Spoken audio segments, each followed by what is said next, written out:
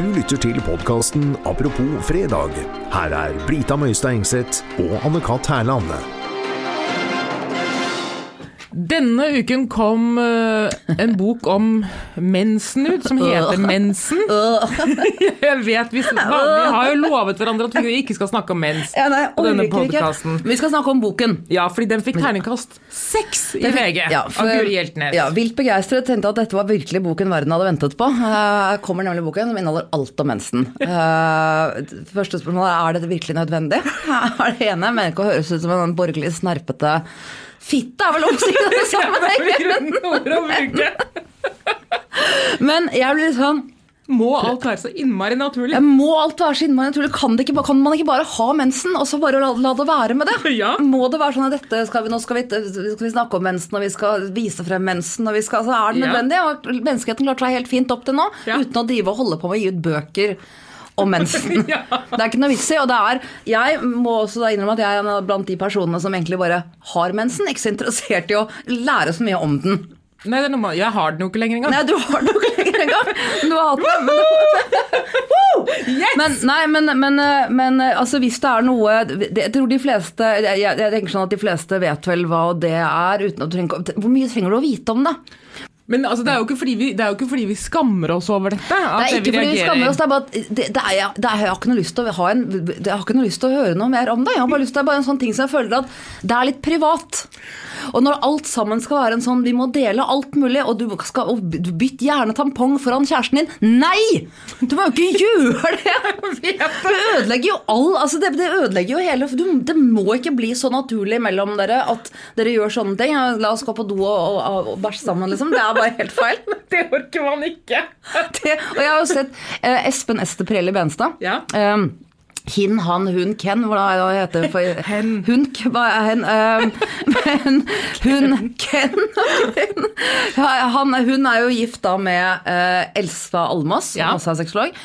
Og de bor i Grimstad, og de har jo gjentatte ganger vist frem hjemmet sitt i Se og Hør. Ja. Og de har 2 toaletter.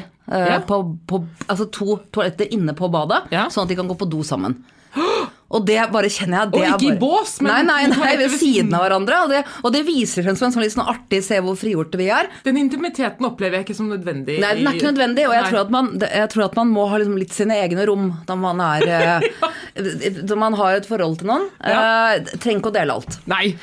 Alt må ikke snakkes om, og man trenger ikke å dele absolutt alt mulig, og i hvert fall ikke tvinge kjæresten din til å lese boken Mensen. Altså det må du altså ikke finne på å gjøre.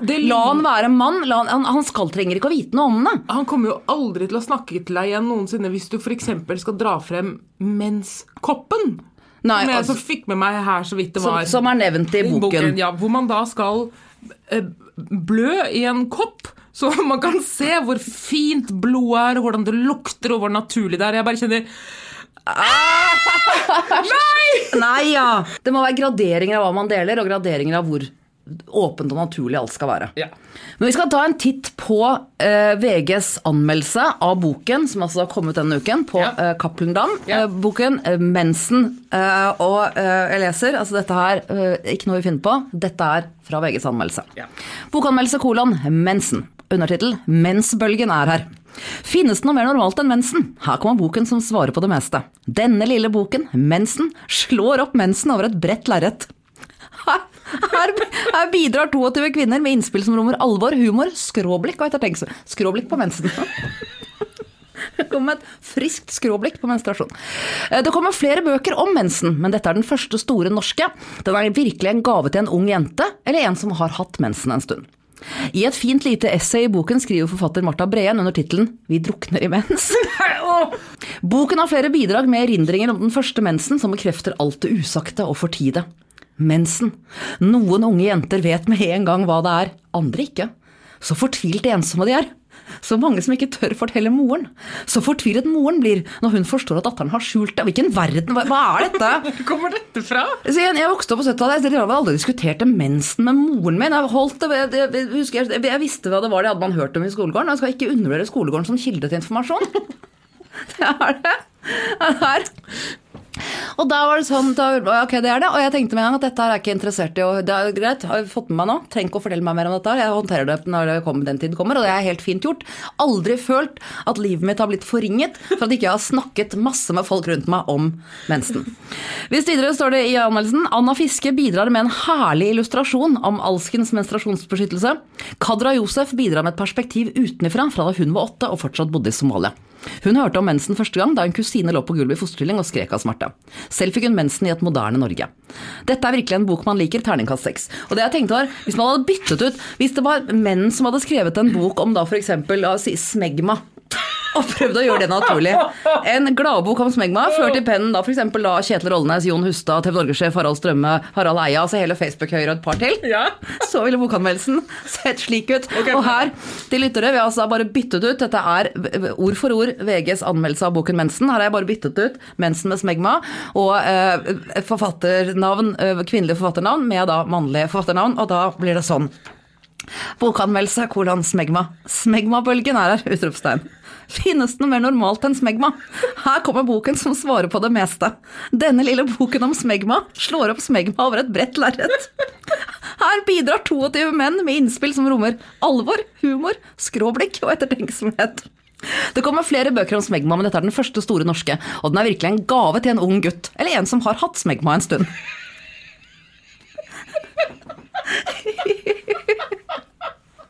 I et fint lite essay i boken skriver forfatter Kjetil Rollnes under titelen «Vi drukner i smegma».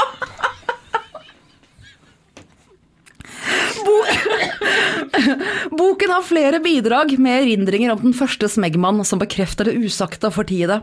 Smegma. Noen unge gutter vet med en gang hva det er, andre ikke. Så fortvilende ensomme de er. Så mange som ikke tør å fortelle det til faren. Og så fortvilt faren blir når han forstår at sønnen har skjult det. Vebjørn Sand bidrar med en herlig illustrasjon om alskens smegmabeskyttelse, og Arfan Bhatti bidrar med et perspektiv utenifra fra da han var 8 år og befant seg i Pakistan. Han hørte om smegma første gang da en fetter lå på gulvet i fosterstilling og skrek av smerte. Selv fikk han smegma i et moderne Norge. Dette er virkelig en bok man liker, terningkast 6.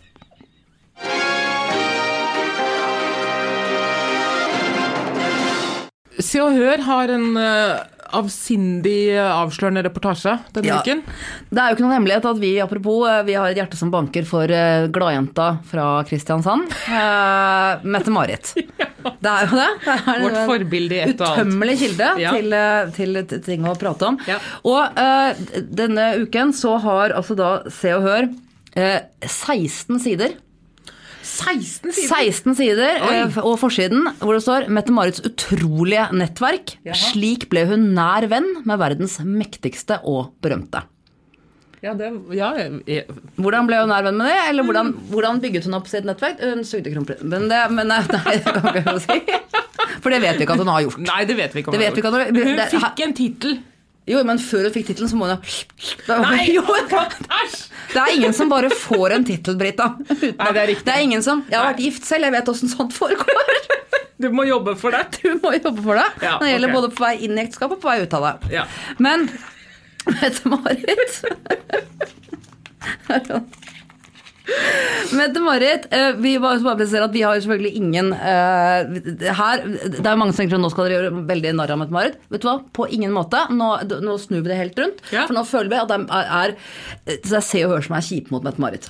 Og jeg tenker, jeg vil bare forsvare Mette-Marit. Det er ikke noe morsomt å bli kalt nettverksbygger når ikke det er det. Men det er bare tilfeldigheter, det vet Mette-Marit også. Ja. Dette har ingenting, tenker hun, med min hverken sjarm eller utstråling å gjøre. Dette er fordi jeg er kronprinsesse. Ja. Og nå fremstiller Se og Hør det som jeg ikke gjør annet enn å bygge nettverk og være med på den, og det blir bare helt feil. Og det fremstiller når jeg bare er med på masse lederkonferanser og gallamiddag og alt mulig. Det stemmer ikke. Veldig ofte har jeg vondt i ryggen og holder meg hjemme. Så derfor føler jeg at vi må forsvare det. Ja. Jeg skal ta en titt på noen av de tingene som står i artikkelen. Jeg sier 16 sider, og det er også da Se og Hørs journalistikk som er det vi tøyser med her. Ja. Og kanskje også da litt Mette-Marit. Mette-Marit er ikke bare en nettverksbygger. Hun elsker også å introdusere sine venner fra ulike samfunnslag for hverandre. Fattig, rik. Dere har hverandre til bords. Det høres ut som en gøyal kveld på Skaugum. Ja. 2 fattige, 1 rik på hvert bord. Eller omvendt, nei, 2 rike, 1 fattig, vi skjenker så mange fattige, og det blir sånn, fattige er ofte møkket og sånn, styggete, og da må du alltid ha sånn trekk over stolene på Skaugum, så ikke de skal, og man har ikke så mange trekk. Ja, altså, vær så god. Videre står det, både Mette-Marit og Håkon har vært aktive i Young Global Leaders, Våse-nettverket, et nettverk av kongelige og fremadstormende hoder. Fremadstormende hoder? Dette er C-året, kan du si. Et nettverk av fremadstormende hoder fra hele verden. De ruller. Sånn som R2-D2 i den nyeste Star Wars-filmen, som hadde begynt å rulle. Ja. Jeg synes det var så koselig. Jeg synes det var så koselig at Han Solo og Leia hadde da fått barn sammen. Ja. Kjempekoselig, men jeg lurte på, han R2-D2, var det barnet til C-3PO og R2-D2 fra det forrige? Jeg vet ikke heller. Så mange spørsmål, så få svar. Vi fortsetter med Mette-Marit. Hun er altså da i dette nettverket med massevis av fremadstormende hoder. Mette-Marit har også vært fast gjest i Davos, når verdens toppledere hvert år samles for å redde verden. Det er noe de gjør hvert år. Så hvis ikke de gjør det, så sklir det ut. Ja, det er riktig. Så vi må bare tenke på det når vi driver og kritiserer, at dette gjør de altså da hvert år, de offrer seg hvert eneste år. I Davos, ja. Det står også at Mette-Marit tar vare på sine venner på en helt spesiell måte. Ja, trenger noen hjelp, snur hun gjerne opp ned på programmet for å være et medmenneske. Dette viste hun da hun dro til India for å ta seg av bestevennens nyfødte surrogatvillinger, ettersom foreldrene ikke fikk visum. Det er ikke å ta seg, det er å bryte norsk lov, fordi at du å bruke, så jeg er litt usikker der også, se og høre på, dette var noe å trekke frem. Det var den gangen, enda en av de gangene hvor Mette-Marit bare, vet du hva, den loven heller ikke meg. En annen som har fått føle hennes hjertevarme er Gunhild Stordalen. I all hemmelighet har Mette-Marit vært aktiv i kulissene og støttet sin sykevenninne. I all hemmelighet har du støttet den sykevenninnen. Hvorfor kan du ikke gjøre det i full offentlighet? Det synes jeg kanskje man kunne gjøre. Klemme henne og si ja, jeg kan passe på at det ikke er noen fotografer rundt, da kan jeg ta på henne eller gi henne en klem. Det er veldig motsatt av Diana, som er sånn jeg skal klemme noen som er syke, få noen fotografer inn, vær så snill. Den er så veldig fin. Mette-Marit ble raskt kjent med Hugh Grants ekskjæreste, supermodellen og skuespilleren Elizabeth Hurley, da hun bodde i London. De treffes jevnlig gjennom felles kjente. Altså nei, du treffer noen gjennom felles kjente, men hvis du treffer noen jevnlig mellom felles kjente, da er dere ikke venner. Nei. Da er det bare at, åh gud, det er hun her og nå, og det er sikkert det kanskje av og til Elizabeth Hurley har tenkt. Eller Mette-Marit, her er vi ikke, skal vi ikke si, men noen av de kan ha tenkt det, og her kommer hun igjen. Her også står det også, både Elle Macpherson, supermodellen, og Mette-Marit ble også raskt venninner. Begge er småbarnsmødre, det var da de bodde i London. Begge var småbarnsmødre og hadde felles interesse for shopping og restaurantbesøk. Det var det det er dype og fine ting som da på en måte la opp løypa inn mot Young Global Leaders, Davos, redde verden, fremadstormende rullende hoder. Skal vi spise eller shoppe i dag, El? Jeg vet ikke, Mette-Marit. Rullende hode. Ja. Disse 16 sidene om Mette-Marits nettverk er delt inn i flere kategorier. Det er Hollywood-stjernene, Sarah Jessica Parker, Goldie Hawn og Gwyneth Paltrow og Annie Lennox. Og hun er den lesbiske kona til Will Smith, eller det vet jeg ikke, jeg har hørt at hun er. Jada. Ja da. Så er det motetoppene. Ja. Det er jo alle de hun får sponsa, eller forklæra. Valentino, Peter Dundas, og så er det hun rare italienske Vogue-redaktøren, som er og Franca Sossani. Jeg har jo alltid lurt på hva de to snakker sammen om. Det har jeg også lurt på. De er bestevenner drar på ferie sammen. Jeg kan ikke fatte og begripe hva de to prater om. Men det gjør de i hvert fall. Og så er det makteliten. Ja. Det er altså da Mette-Marits nære nettverk, dette er makteliten. Barack Obama. Så, hun er kjempenær, så ifølge den artikkelen det går ikke en dag uten at de er på telefon til hverandre. Kofi Annan er også en hun ringer ofte til. Jaha. Og Ted Turner og Bill Gates. Okay. Ja. Og så er det supermodellene, Naomi Campbell, Elizabeth Hurley og Elle Macpherson. Også den har masse kontakt med hele tiden. Pensjonerte supermodeller i hvert fall. Ja, så er det samfunnstoppene, det er bare 2 da. Det er Jonas Gahr Støre og Fabian Stang. Det er ikke så interessant, det er ikke så når du har nummeret til Bill Gates, så gidder du ikke å ringe Fabian Stang. Wow. Ja. Så er det kjendisene, som da er et ordentlig fruktfat av en samling her, bestående da av Bård Tufte Jansen. Jeg lager ikke noen vitser på det, for jeg jobber med han i øyeblikket, så jeg bare hopper over det. Der har du meg. Bård Tufte Johansen har regi på det nye showet mitt, premiere 31. august på Latter. Hei Bård, jeg bare minner om at vi har møte på den 15. juni. Ok, det er i hvert fall en av vennene til Mette-Marit. Det står her at de har religionen til felles. Bård og jeg snakker ikke så mye om det. Og så til deg, Mette-Marit, hvis du hører på, han snakker ikke om deg heller. Vi går ikke dit i det hele tatt. Henne jeg prøver å dra i gang noe av Mari Ben, men det bare faller som en padde til gulvet. Bård Dufte Johansen, Hanne Li Mustaparta, Marte Stokstad, Vanessa Rudjord, Pia Kjelta, Bertine Zetlitz og Harald Rønneberg. Det er kjendisgjengen. Ja, eller hvis jeg hadde vært sperret inn i et rom med de som har hengt meg. Så er det også da, siste nettverket, De hellige vennene. De hellige vennene inni den seerskjellen. Og det er Gunnar Stålsett, Helen Bjørnøy og Jan Åge Fjørtoft. Og da står det, Gud førte dem sammen. Hellig treenighet der. Så fælt!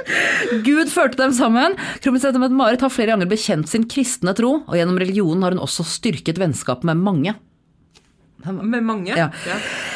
Og det er heller ikke uten grunn at kronprinsessen ofte inviterer vennene til bursdagsfeiring med privat gudstjeneste i Slottskapellet. Og det kan vi godt gå inn på en gang til. Jeg har snakket om det før i en annen sammenheng. Jeg har et radioprogram holdt med meg. Ja. Det er altså så stormannsgalskap å invitere til gudstjeneste i et privat kapell på din egen bursdag. Og det her må vi bare være helt ærlige.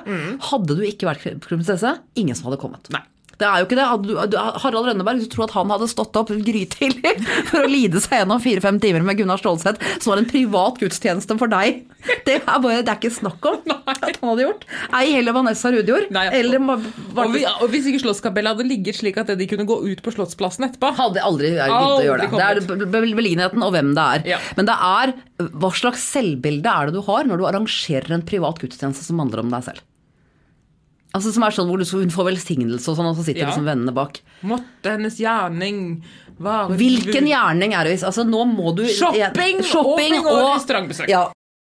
Men vi har mye sympati, men dette blir litt... Dette er for mye for oss.